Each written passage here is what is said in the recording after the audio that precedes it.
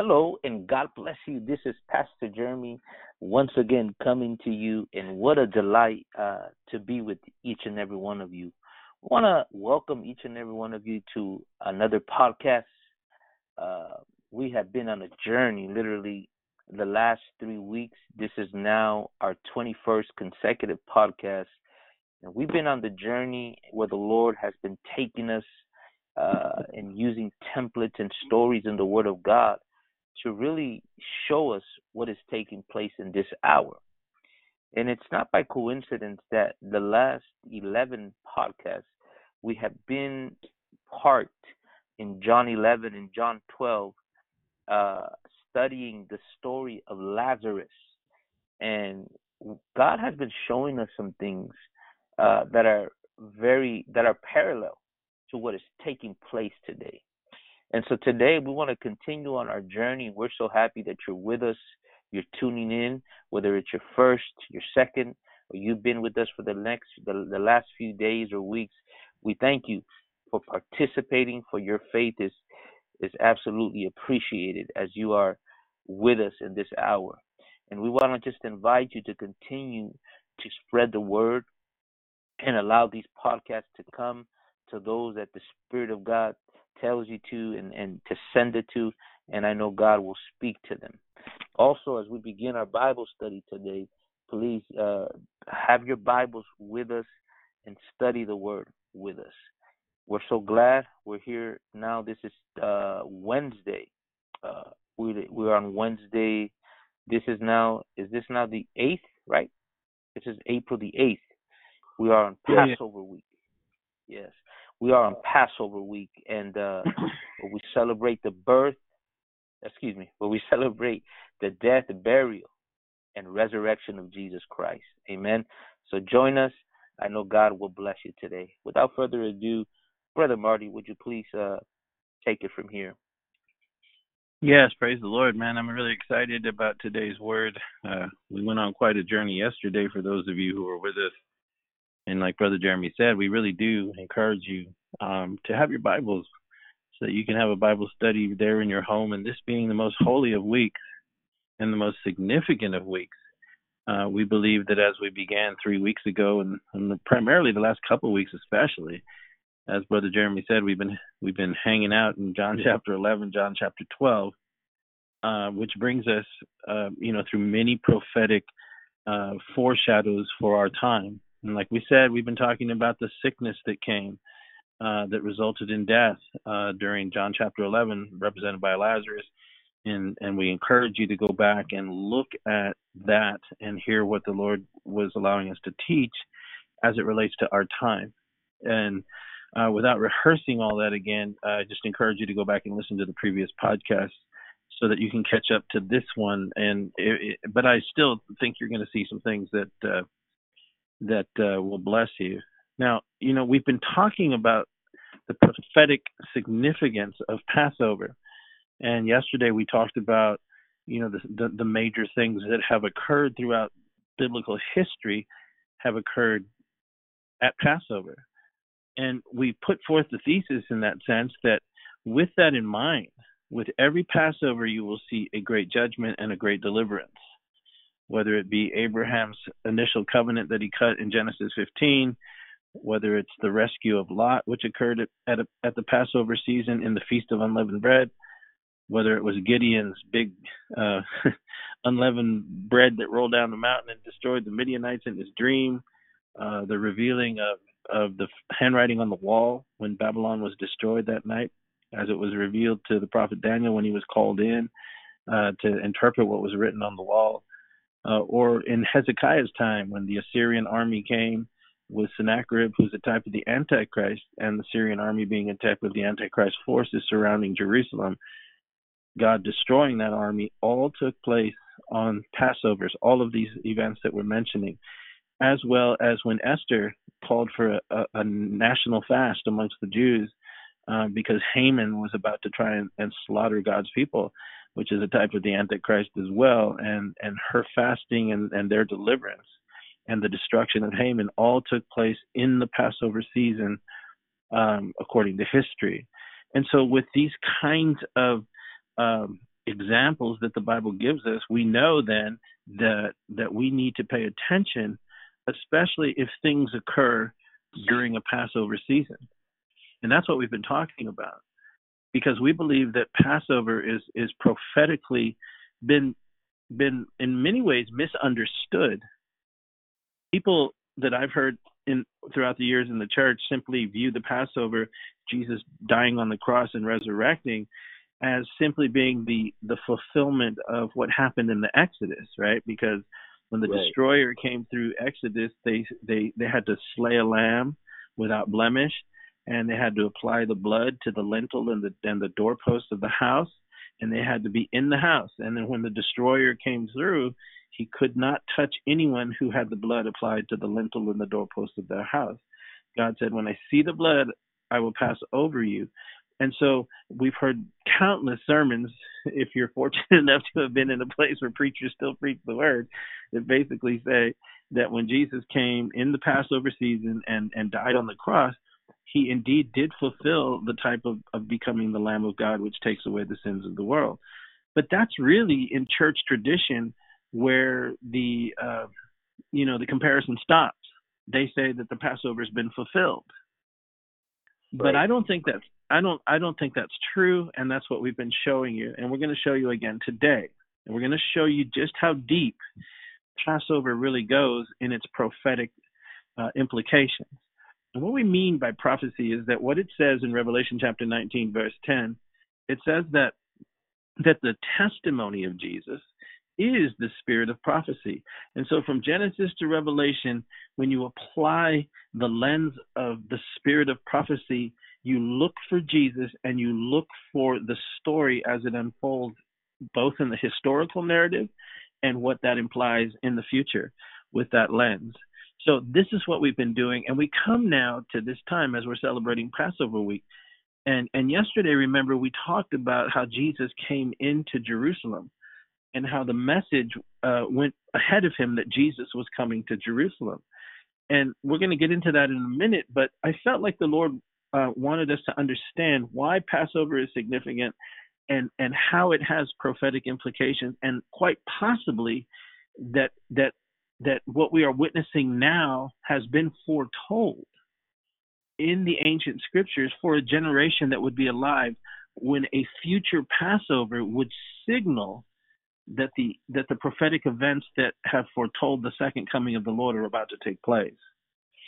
And with that in mind, I want to just look briefly before we get into the remainder of our study here at Genesis chapter 15, and we'll just discuss it. For those of you that aren't familiar with it, you can turn over there. It's in Genesis 15, and we're going to look at the very first Passover that we're going to reference today.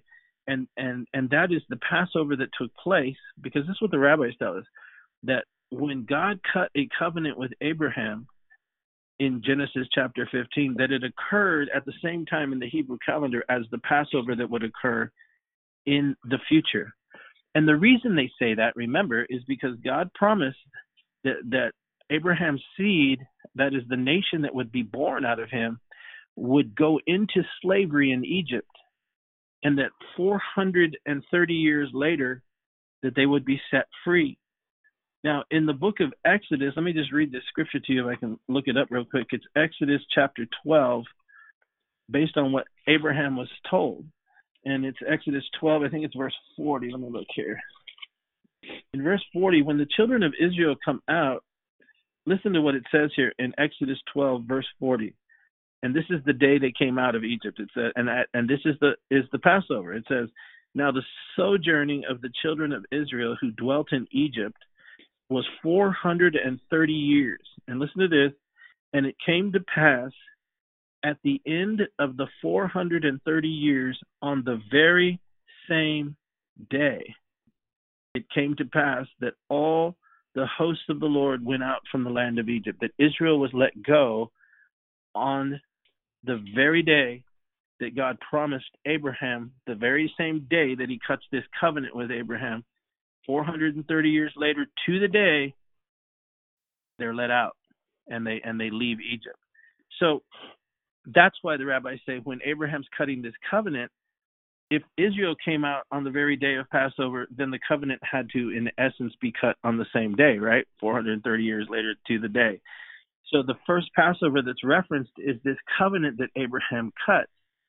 Now, listen, let's take a look at this, because we're going to see some prophetic implications for what I believe and where I believe we are right now. In Genesis chapter 15, verse 8, he says, and the Lord, and Abraham's asking him, how am I going to know that you're going to make this great nation of me? And the Lord says, take me a heifer of 3 years old, Genesis 15:9, a she-goat of 3 years old, a ram of 3 years old, a turtle dove, and a young pigeon. Now look at this. It says he took these and he divided them in the midst. In other words, he split them in half and he laid them in pieces vertically. And he laid each piece against the other, but the birds he did not divide. Now, when Abraham opens this sacrificial offering and is about to enter into a covenant with God, look what happens. It says in verse 11 that at that moment that the fowls of the air came down upon those sacrifices, and Abraham had to fight them away. Now, Abraham was not just fighting with birds, remember. What we need to look at here, because it has applications to what Jesus did on Calvary. Jesus is that sacrifice.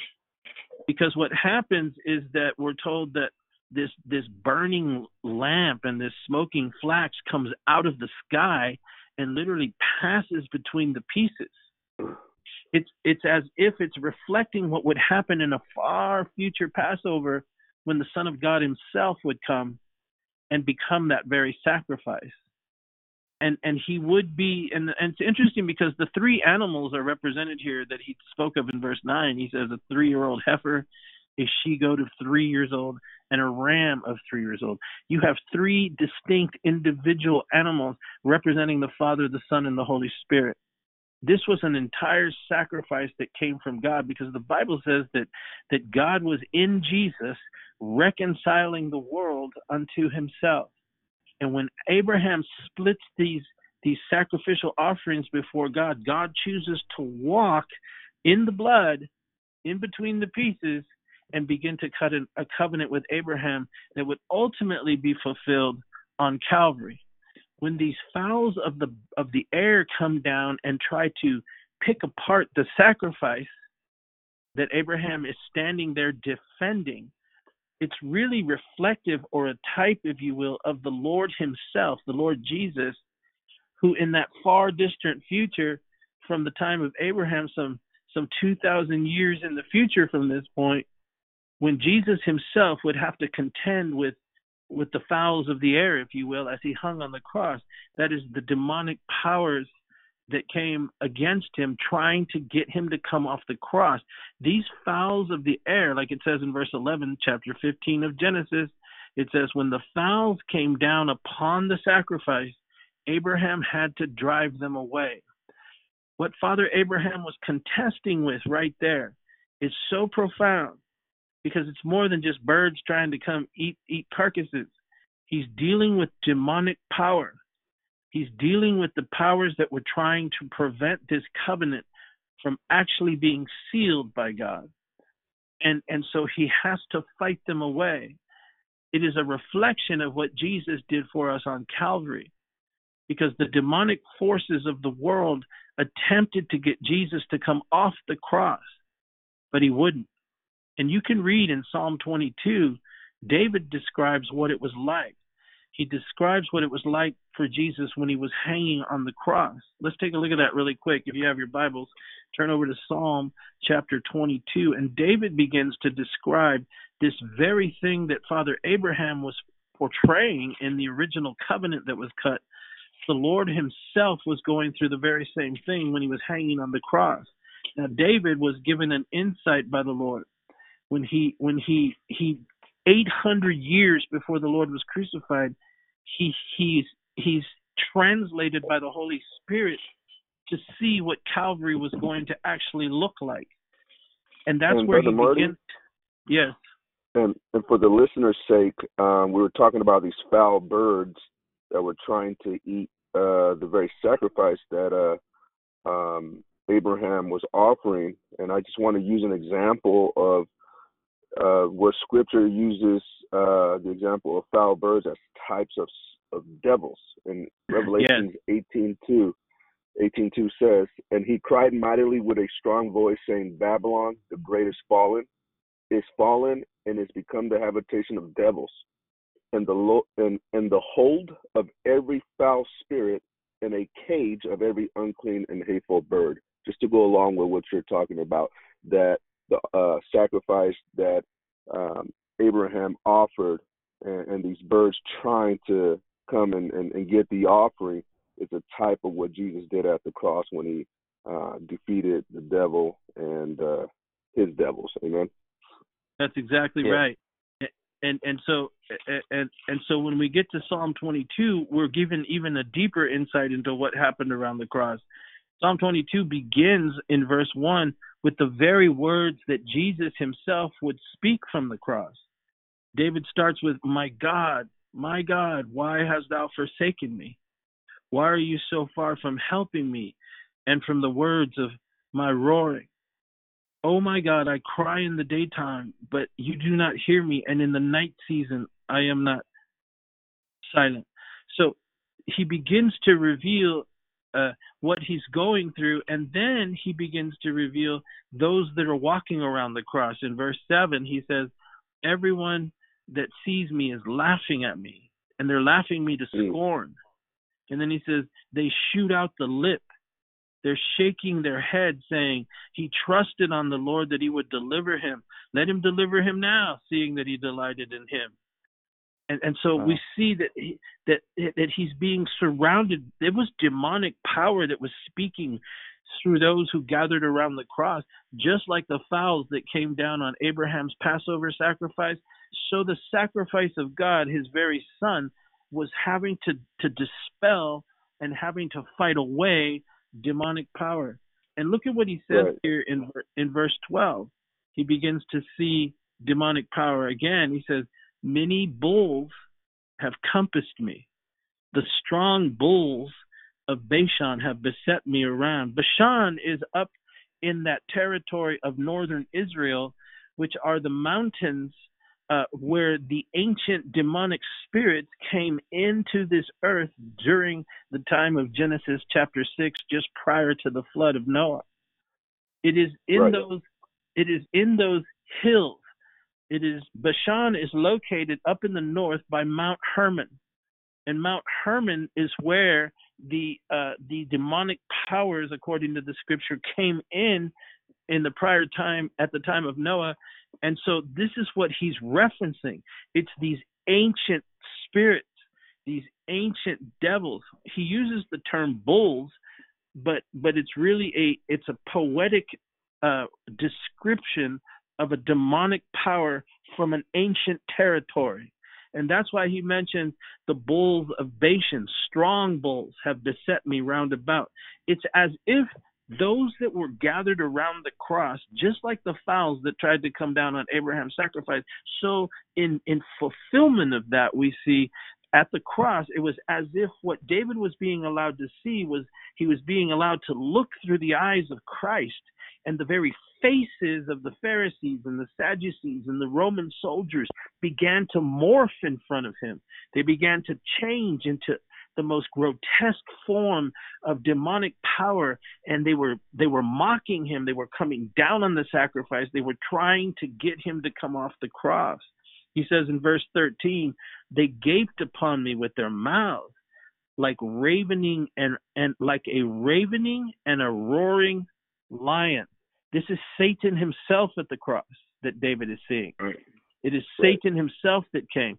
Remember what Peter said Satan was like? He's like what? A roaring lion.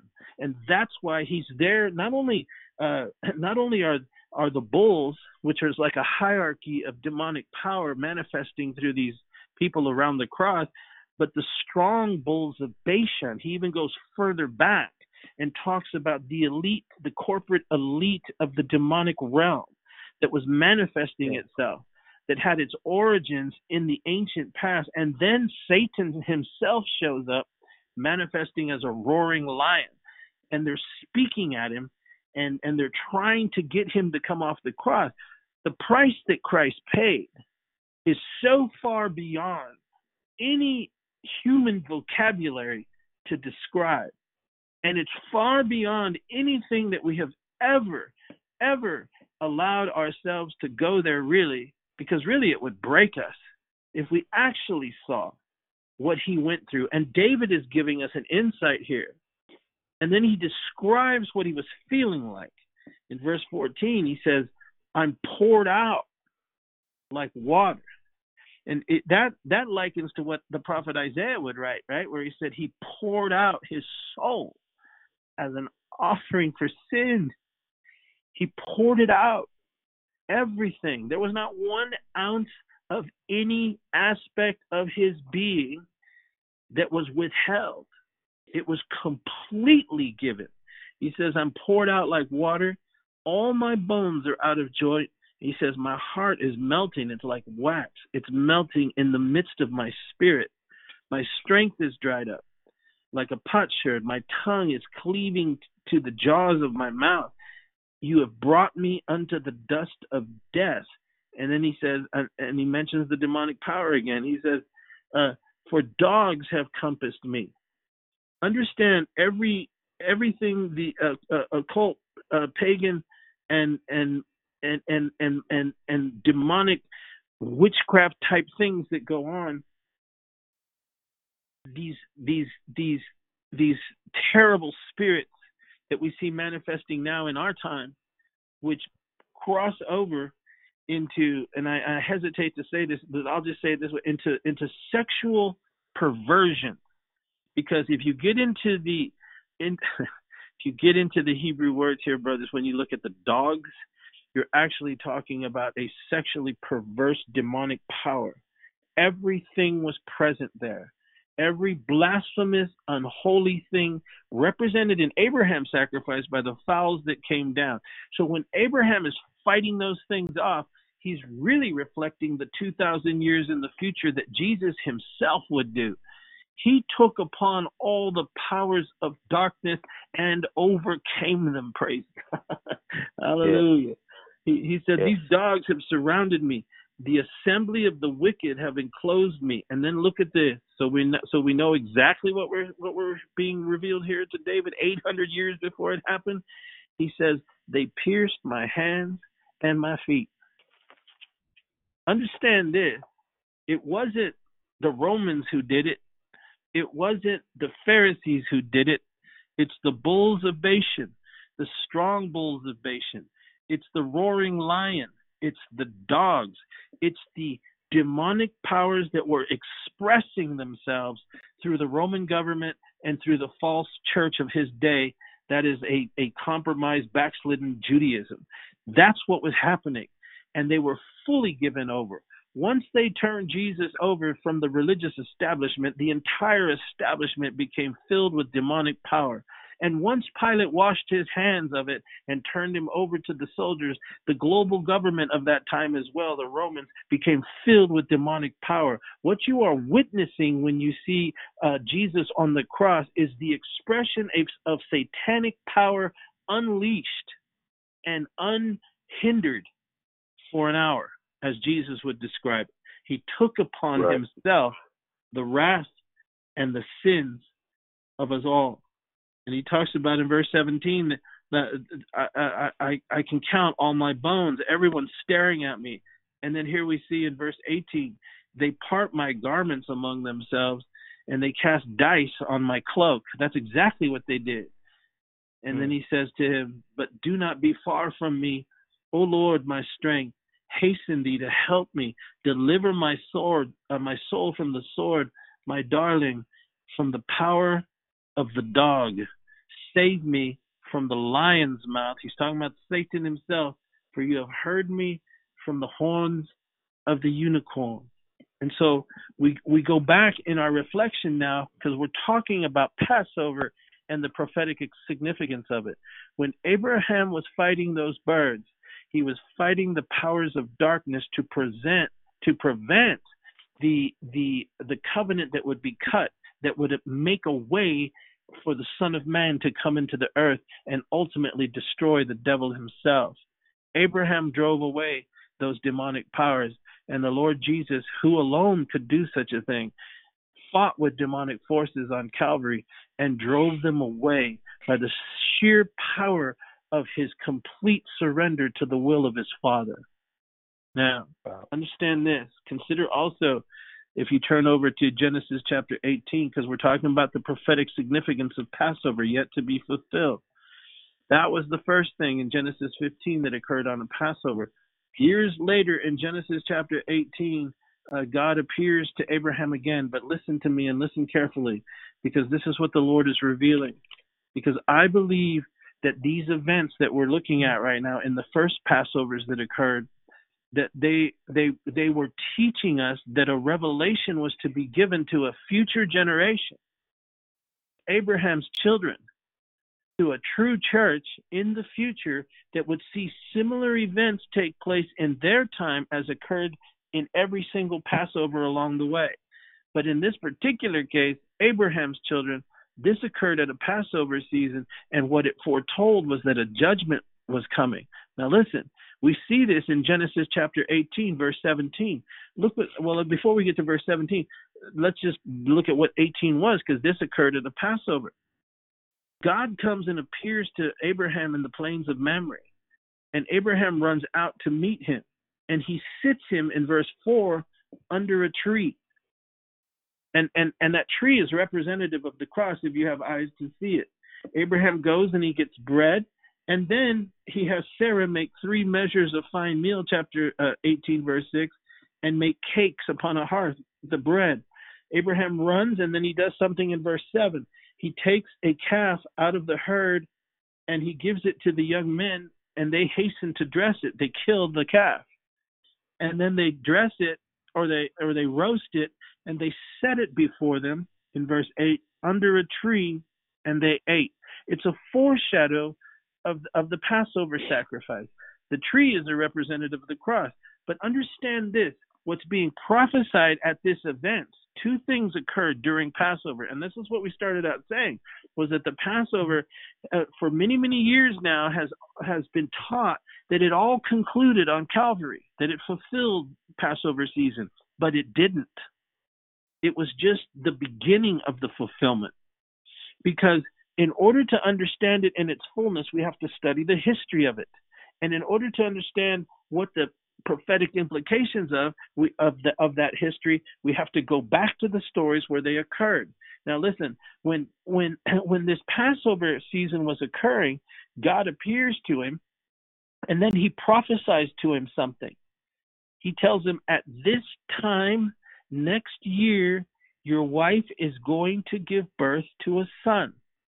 So it's in the Passover season that it's revealed to Abraham that Isaac is coming. You don't hear what I'm telling you. Amen. Come on.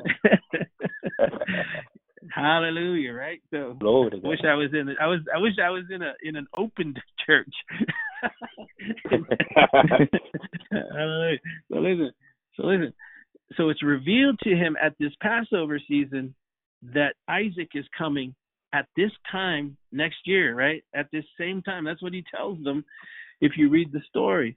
And look at it says in verse 10, 18:10, he says, and he said, the Lord says to Abraham, I will certainly return to you according to the time of life, and Sarah thy wife shall have a son. And she heard it in the tent door, which was behind him. Now she was real old and all that, right? And so she ends up laughing, but it speaks of the joy of the Lord, right? That's coming at the birth of a child. So Isaac's prophesied appearance occurs in a Passover. And what's interesting, if you can see it, is Abraham and Sarah were now well stricken in years. In other words, they were really old. This is a foreshadow that it's quite possible what we were being taught here is that to look at the clues of this first Passover that Abraham's celebrating with his wife here, where it's prophesied to him that there's going to be an Isaac coming at this time, Passover next year. So what we see here then is that we see a well-developed old man and a well-developed old lady, right? Abraham and Sarah. What is this a type of? And this is what I'm just going to throw this in real quick. It's a type of the end of time as well. A church that is not a new church, but a church that has been around for a long time. And a church that has been around for a long time at a future Passover is going to have the Holy Spirit come and tell it at this time or in the not too distant future, Isaac's coming. Jesus is coming. All right. Amen. Listen. But there's something else connected to this Passover. The Passover that Abraham and Sarah were experiencing and the announcement that Isaac was going to be coming soon occurred at the same time that God was about to reveal something.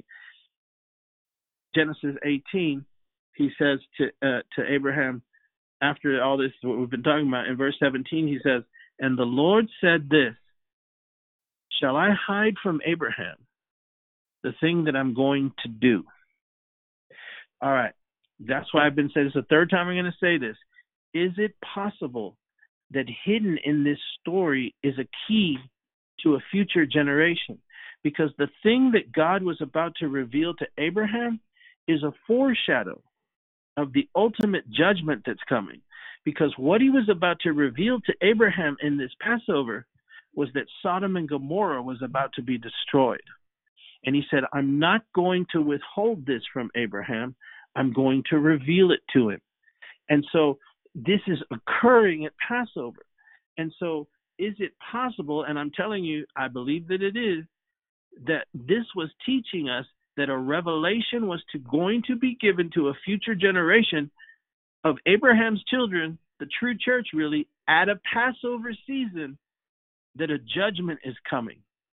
Now you might say, well, okay, but remember what Jesus said, as it was in the days of Noah and as it was in the days of Lot. Well, when we go to the days of Lot, this is the same time. The thing that was being revealed to Abraham was that Sodom and Gomorrah was going to be destroyed. This occurred at the same time. Lot's deliverance occurred at a Passover season. And so Jesus connects it. And if you go study the days of Lot, then you have to run into this story that we're talking about, where it's revealed that Isaac's coming and judgment's coming, and it's not being hid. And he tells him, and remember, Isaac was born at Passover. Right. And what most people don't know is Jesus was born at Passover. I mean, we celebrate, December 25th and all that kind of stuff. But the truth of the matter is that if you dig into it, and we ain't got time to talk about it, but today, because that's not our subject. But remember, when the angels appeared to the shepherds, they were shepherds who had the flocks in the field, right? Well, if you know anything about Jewish history, the reason there were the shepherds that were in the field with their lambs and where they appeared to them in Bethlehem is because they're only a couple miles away from Jerusalem, and it gives us a seasonal point. It's in the springtime, and the shepherds can't keep the sheep in the field later in the year or in December, September, October, November because it's too cold. But the sheep are kept in the field as sacrificial lambs because they're headed into the season of Passover. Isaac was born at Passover. Jesus was born at Passover. Isaac was circumcised at 8 days old. Jesus was circumcised at 8 days old in the temple, but that's for another time. Now, the Passover that we're talking about here of Abraham, the fighting away of the fowls of the air, the covenant that was being cut, was all about the future of a nation and then a multitude of nations that would be born as a result of Father Abraham. And so what we're saying is that in that one example that we've just been giving you, I believe what is being taught to us is that a revelation would be given to a future generation, a true church during a Passover season that would begin to see similar events transpire. We've been putting forth this, that the Lazarus effect, or the John chapter 11 account of a sickness that came just before Passover, and a death that results, as we're seeing death all around us, in the Passover season, is a signal because it's a global event at a Passover season, we have to open our eyes and understand it's quite possible that we're right on the edge of the second coming of the Lord. Now listen, this brings us to John chapter 12, and we're going to go quickly here because this is where we were yesterday. Remember what we talked about? Are you there in John chapter 12? Yes. Yes, sir. Okay. Remember what we talked about yesterday? We talked about how Jesus came into Jerusalem. Let's just read it, John 12:12. The next day, much people that were with him came to the feast. When they heard that Jesus was coming to Jerusalem, they do something weird, right? They take palm branches, they cut them down, and they begin waving them, and they go forth to meet the Lord, and they begin to cry, Hosanna, blessed is he that cometh in the name of the Lord. What's interesting is that as we talked about yesterday, is that the only time that you ever cut down palm branches and bring them to a feast is during the Feast of Tabernacles. And so what they were attempting to do was to force Jesus to assume his messianic throne at that time. They really believed that that's what he had come there for. But as we talked about yesterday, he rejects it. He rejects it because it wasn't time yet. The Feast of Tabernacles was yet to be fulfilled in the future. But the fact that God put them together and allowed John the Apostle to record it, as Jesus rides into Jerusalem during the Passover season, the people try to accelerate prophetic events and make it the Feast of Tabernacles, thinking that the Messiah had arrived to be their king. But as we pointed out in John chapter 12, verse 14, Jesus rejects that Feast of Tabernacles expression, and he ends up getting on top of a little donkey, right? And he rides into the city. Now, there's a reason he did that, but it's yet hinting at a future tabernacle. He didn't reject the Feast of Tabernacles. He rejected it for that time, because the time of the Feast of the Tabernacles, when people, they call it Palm Sunday, right? I mean, why do they call it Palm Sunday? Because when Jesus came riding into Jerusalem, they took palm branches. But we've missed it all these years. God was revealing something, and so would Jesus reveal as he goes on, as he rides into Jerusalem. What's being foretold is there is a connection between Calvary and the Feast of Tabernacles. Now listen, at this time Jesus comes in, he doesn't identify with the waving of the palm branches, even though we call it Palm Sunday. But it's because the Feast of Tabernacles is going to be celebrated not in an earthly kingdom, but it will be celebrated in its fullness in heaven itself. And that's why we took the people yesterday to Revelation chapter 7, verse 9, where an innumerable host of people are suddenly standing in the throne room waving palm branches, right? You read it yesterday. But look what Jesus does. We have to remember how Tabernacles is celebrated and why he refused it at the time. Now, I'm going to show you something here which is so cool because it is what he does. Look, in verse 24, and that's where we're going to. Something happens in verse 24, chapter 12. Jesus does something. Remember what we're talking about here. He comes into Passover, and we're telling you that first Passover, or the first part of that Passover, was fulfilled when Jesus hung on the cross. But there's so much more to the Passover that's prophesying, which we just went over, using Abraham as an example, using King David, Psalm 22 as an example, using Lot, as Jesus told us to pay attention to Lot, which Lot's season began at Passover. Judgment came, on and on and on. Jesus refuses to embrace the display of the Feast of Tabernacles, which is marked by the waving of palm branches, because of what he goes on to say. Now, something happens, and as you read the story and go through it, you'll see Jesus identifies himself with the Zechariah 9, verse 9 prophecy that the king of Jerusalem would first come humbly, riding on a colt. And yet, at the same time, something interesting happens. In verse 20, we're told that there were certain Greeks among them that came up to worship at the feast. Those Greek individuals that came had joined themselves to Israel, but they represent the Gentile bride that would yet be born. And Philip and Andrew get so excited that they come to Jesus and they say, man, there's Gentiles that want to know you, right? The Gentiles want to know you. But Jesus says something in verse 23. He says, the hour is come that the Son of Man should be glorified. It's kind of an odd thing to say,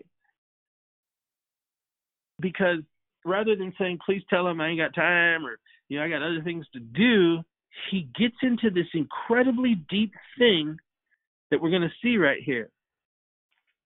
Because he goes on to say in verse 24, truly, truly, I say unto you, except a corn of wheat fall into the ground and die, it abides alone. But if it dies, it will bring forth much fruit. Why did he say that? Why is that significant? I'll tell you why. If you know anything about the Feast of Tabernacles, it occurs after the harvest season in the summer that goes into what the Jewish people call the 10 days of awe, which are reflective of many things we'll maybe talk about in a second here. It gives way to the Day of Atonement, and then the Day of Atonement is followed by the Feast of Tabernacles.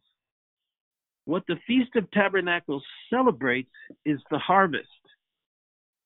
The Jews at the end of the summer would have the summer harvest, and they would take what they had gotten, the fruit that they had gotten from the harvest, and they would bring it in a celebration to Jerusalem and wave it before God.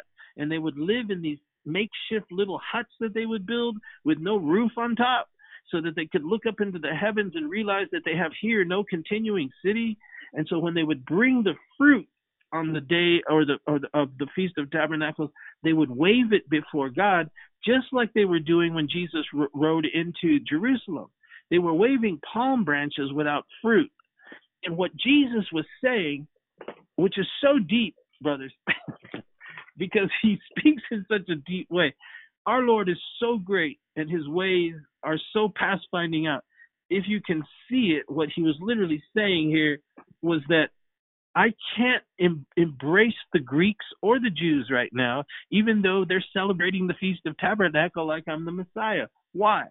Because I cannot come to my Father and celebrate the Feast of Tabernacles unless I have a harvest in my hand, unless I have fruit. Amen. Wow. Right? And so he says, I have to die. He's not saying I'm not going to celebrate the Feast of Tabernacles, but there's only one way to get there. Time. I can't, right? He says, I have to have much fruit. I have to bring a harvest in order for this feast they're trying to get me to participate in right now. He goes, my hour has come to be glorified. And the only way that's going to happen is if I can present fruit, so that the real Feast of Tabernacles can be celebrated in heaven as I bring the fruit of all the souls of all the ages into the very throne room of my Father in heaven. Powerful. Brother Marty. Yes? There's a similar act that, just to compare what you're saying, that we see in John 7. The Jews were about to celebrate the Feast of Tabernacles, which was at hand. Yeah. And then the Jews, his brethren, began to tell Jesus, hey, Jesus, reveal yourself. Do the work so that they can believe. No man that does this does it in secret. Almost right. like exhorting him or something, Yes. But Jesus responds in a way that is exactly what you're saying. Then Jesus said unto them, my time is not yet come, but your time is always ready. So even here we see Jesus saying, no. So they didn't know if he was going to show up to the feast. He ends up showing up at the middle of the week, right? And they see him at the temple. But he tells them, my time is not yet come. So I just saw that parallel right there with what you're talking about. No, that's exactly right. That's what he's saying here to them. Because as we pointed out yesterday, in Revelation chapter 7, verse 9, we see both Jew and Greek, or Jew and Gentile, standing in the throne room of God with palm branches in their hand. But what the Jews tried to do here in this Passover was force the issue. Now let's just put the pause button there and talk a little bit about the wisdom of Jesus and the subtlety of that wicked one, the devil. Because many people don't recognize how it is that the devil fights. That's why I get so upset at all these phony balonies, who stand up there and said, I'm going to kick the devil in the head, blah, blah, blah. I bind him in Jesus. You have no idea who you're dealing with. You better hide yourself behind Jesus, man, and let him do the fighting for you, right? Right. Because you're about to get, what did that happen in that book of Acts, right? When the devils came and they tried to cast out the devils, he said, we adjure you in the name of Jesus that Paul preaches, and it says that the devils came out and said, we know Jesus and we know Paul, but who are you, right? And they beat him up and they went running out of the house, right? Because the devil recognizes the authority of Jesus, and he will recognize the Jesus that you allow to be manifest in you. That is, we have become a habitation of God through the Spirit. To the extent that Jesus is inside of you, and we have allowed him to take over the fullness of the territory of our spirit, soul, and body, only then and only in his name will the devil submit to the authority of Christ in your life, and only as you're directed by the Holy Spirit. Now, when Jesus comes riding into Jerusalem to fulfill his part of the Exodus Passover as the Lamb of God, they're trying to force him to enter into his throne. It's multiple. It's a real test. It's a test because, my God, he just raised Lazarus from the dead. If he wanted to, he could have rallied an army. I'm him, and I'm here, and, I just raised Lazarus from the dead, and everybody's shouting. The whole city's gone crazy. Even the Pharisees talked about it a few verses up before this when they said, my God, the whole world's gone after him. Right? I mean, we can't even stop it. We cannot stop this. Think about this. Let's just look at it really quick, because it says when he comes in, it says that all the people that had known that he called Lazarus out from the grave in verse 17 and had raised him from the dead, they're saying, yeah, it's true, he raised him from the dead. And then verse 18, it says, because of this, the people also met him, for they heard that he had done this great miracle. So you've got an entire city. Now remember, this ain't like some small little church in the middle of nowhere. This is Jerusalem. This is the temple that took 46 years to expand and build under the dynasty of Herod. You got the fort of Antonia over there hanging out near the temple, where there's almost 10,000 Roman soldiers. It's Passover, so all the little hills in Jerusalem are dotted with thousands and thousands of tents where the pilgrims from the north, south, and east and west in Israel had come to celebrate the Passover. The city is teeming with hundreds of thousands of people, and here comes Jesus, and they are shouting to the heavens, Hosanna to the King of David, to the Son of God, right? Blessed is the King of Israel, right? The Son of David. I mean, they're yelling all this stuff. Check it out. Sounds good. Yeah, but check it out. Sounds flattering. Right. Now, if you don't think that the enemy was trying to get to him, you don't know the devil. Exactly. That's right. Because all this activity, all this adulation, he blows their mind. And in verse 15, when he sits on the donkey and he comes riding in on the donkey, he chooses to identify himself with a different part of the prophetic word of God. He hid himself in the prophetic word of God. It's what gave him the strength to endure. He's a master tactician. He's a master warrior. The Lord is a warrior. He's the King of glory. He could have easily been swept up in the emotion like the fair-haired preachers of today, right? They probably would have started a ministry right there and started signing the palm branches, right, with his Sharpie, for $100. I mean, that's what they do today, right? Right. The Lord of glory. Hallelujah. He didn't do that. He identifies himself with a different aspect of prophecy. He doesn't say, like we were just pointing out, I'm getting too loud here. Right? He doesn't say that. He does not say that the Feast of Tabernacles won't be fulfilled. It's just he's not taking the bait. This was a trap from the devil. And the kingdom that he was proclaiming was going to be a kingdom that is at hand right now. There is a Feast of Tabernacles coming, he tells them in verse 23. In verse 24, he says, but I can't even begin the process of initiating what will be the rightful display of a harvest, which I must present to my Father to fulfill the Feast of Tabernacles, because that's what we do. We bring fruit and we show it to the Father in heaven. He says, I have to die. I can't embrace this aspect of the prophetic word in this Passover that I'm coming to die. I have to die, and that's why he says, except a corn of wheat fall to the ground and die, it is going to abide alone. In other words, he's saying, if I don't die, everything in the whole world in the universe is going to die except for me. He's God. Right? So he says, but if I die, or if this corn of wheat dies, he's talking about himself, it's going to bring forth much fruit. In essence, he's telling them that the Feast of Tabernacles, where the Jew and the Greek are going to be together in the future, it must come by one way and one way only, and that is by Calvary. I have to die, rise from the dead, in order for me to have fruit to present to my Father, so that I can fulfill that feast as well. So John includes it. John reveals to us the pattern of what happened there, and he also connects it to what is later going to be written some 60 years later in the book of Revelation, where the real feast will be unfolded in Revelation chapter 7, verse 9. But then he transitions and says this, because this Passover season, we're also telling our listening audience and all those who have ears to hear that what the Lord begins to shift here is a prophetic shift.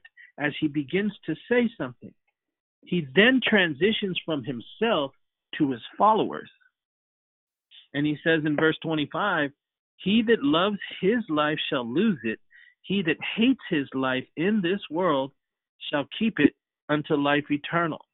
He then begins to say, not only do I have to go in this direction, which is Calvary, in order to die and resurrect and bear much fruit so I can participate and fulfill the Feast of Tabernacles, but so is every one of my servants going to have to do the same thing. They're going to have to follow me. You're going to have to reject your life in this world in order to be resurrected and be a suitable present unto my Father as a fruit that was born as a result of my submission to him. And then he says this, if you serve me, if any man serve me, let him follow me. He's prophesying also to that future generation that there is coming before this Jew and Gentile meeting in the air in the throne room of God, that there's coming that future generation that was going to have to identify with what it is that Passover was revealing. And that's a hard thing for people, because literally he was saying we have to follow him in the same way, and that we have to lay down our life in this world the same way that he did. And he says, if you don't hate your life in this world, you will have no part of me. This is what we mean by the fellowship of the sufferings of Christ. Whether you go by way of the fifth seal, which is the persecution that is coming, or whether we pass away before then, either way, we still must go by way of the cross. We must come by way of the place where we identify with him and we are crucified with him in order that we might rise, if you will, with him as well. He said, follow me. And so he's calling us to heaven. And he says, where I am, there will my servant be also. If any man serves me, him will my Father be. He says, follow me, that where I am, there shall my servant be. And then he says this, if any man honors me, him will my Father honor. We need to understand, brother, we are that harvest. Jesus is the first fruit. right? Yes. But we're the Yes. harvest that he is going to present before the Father, and we're going to have palm branches in our hand up in heaven soon, because that's where the real Feast of Tabernacles is going to be celebrated. And the fruit that is presented as a thanksgiving offering to the Father is going to be our very lives, for we are thankful that he gave us his only Son, that whosoever believes in him shall not perish, but have everlasting life. All of this was made possible by our Lord, right? So now the Lord begins to reveal the intensity, and we are going to have to identify ourselves with this, because then he says in verse 27, now is my soul troubled, because he knows what's coming, not only for himself, but for his church. Whether it was the early church who would go through this suffering, or the end time church, or the church in between, every generation of true believers has experienced a suffering, a persecution, a Calvary. But there is an end time generation that is prophesied in the book of Revelation when the fifth seal is opened, which, by the way, the fifth seal is opened as it comes out of a pandemic, right? Because the fourth seal in the book of Revelation, you all can read it in Revelation 6. The fourth seal, when it's open, produces sickness and death and famine. This is what we're witnessing right now, but then it's going to give way to the fifth seal. The fifth seal that's opened up is the seal that produces a martyrdom, a persecution of the church. And Jesus is fulfilling that in his own self, but also he is portraying a prophetic type of what his own church will go through at a future Passover, if you will, that will signal that a martyrdom and a persecution and an endurance is going to be required in the end. And he says, my soul is troubled. And then he asks the questions that we need to ask. What do I say about this? If God is indeed warning his church that coming out of this pandemic, coming out of all this that we're going to see, a whole new world is going to emerge. And if, in fact, we have begun to enter that very threshold of what Passover is truly revealing to us, then we too are going to come through a Calvary experience. We're going to go through a Gethsemane experience. We're going to go through a Calvary experience, but we're also going to go through the third day experience. We're not going to die. We're going to live if we love not our life in this world. He says, what do I say? Father, save me from this hour. This language is very akin to what is used in the book of Revelation when he talks to the hour of trial to the Philadelphians, when he talks to the church, when he talks about the hour of his patience, when he talks to his disciples at Gethsemane and says, could you not watch with me for 1 hour? He's prophesying of a future hour that is yet to come. He says, and then he says this about himself, and it is what this end time church is going to have to say about itself. What shall I say? Save me from this hour? He says, but it's for this very cause that I've come to this hour. Yeah. This glorious church that we've been talking about, which will come out and evolve and become what it's going to become over the next few short years, is going to be that glorious church that will be given the highest of all honors.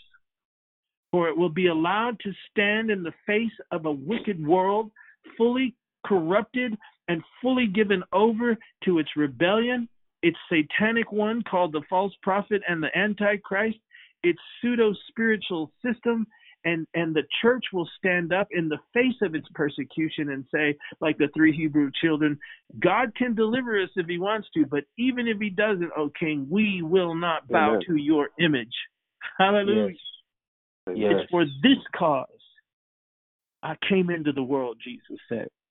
And we will join and follow him in that cause, because there is a revelation coming of a far greater reality, that this world is not our home, that all that is in the world is passing away, and a new heaven and a new earth is coming. For we too have been called to an hour like this. What do we say? Deliver us from this? Or do we catch a glimpse? Do we see the sparkling city set on a hill that is set before us like the ancients of old? who said they saw the promises afar off, and they were persuaded by them, and they were fully persuaded by them, and they embraced them, and they began to allow the Spirit of God to transform them to the point that they became pilgrims and strangers on the earth. And they began to confess, you know what, we're looking for a city whose builder and maker is God Almighty. That is who we're joining with. An innumerable host, a great cloud of witnesses that is urging us on. And like our Lord, who for the joy that was set before him, he endured his hour of trial for you and for me. Amen. And after this, there's hope, because something incredibly strange takes place after he reveals verse 27. Verse 28, he says, Father, glorify your name. And what happens? Then there comes a voice from heaven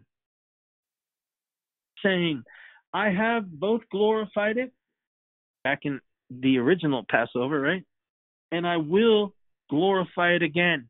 Speaking of not only the glorification of raising the Lord from the dead, but the glorification of his King coming back to earth and rescuing his church. Listen what happens. When Jesus begins to talk about an hour of trial, suddenly a strange event takes place. A voice comes from heaven.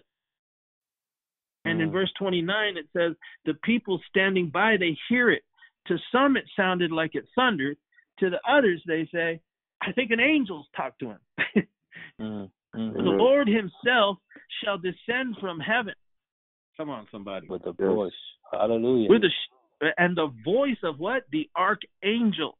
Listen, it's veiled, it's hidden, but it's revealed to those who have eyes to see.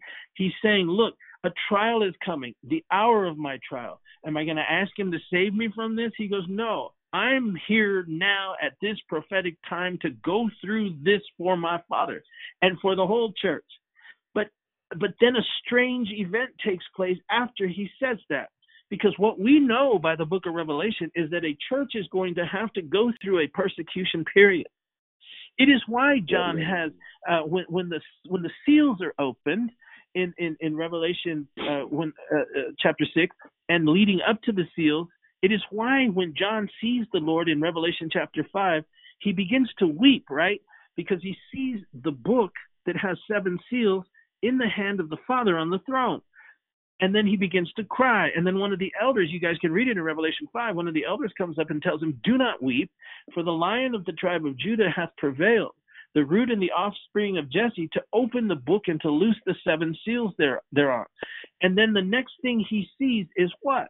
A lamb, as it had been slain, but is now living forever, having 7 eyes and 7 horns. It's a Passover reference. And so it's the lamb who begins to loose the seals. So in the loosing of the seals, there is an hour prophesied in which the church will have to go through something. But not everybody's going to have to go through it, because Paul told us, we which are alive and remain shall be caught up together with them in the air to meet the Lord in the air, and so shall we ever be with the Lord. Wherefore comfort ye one another with these words.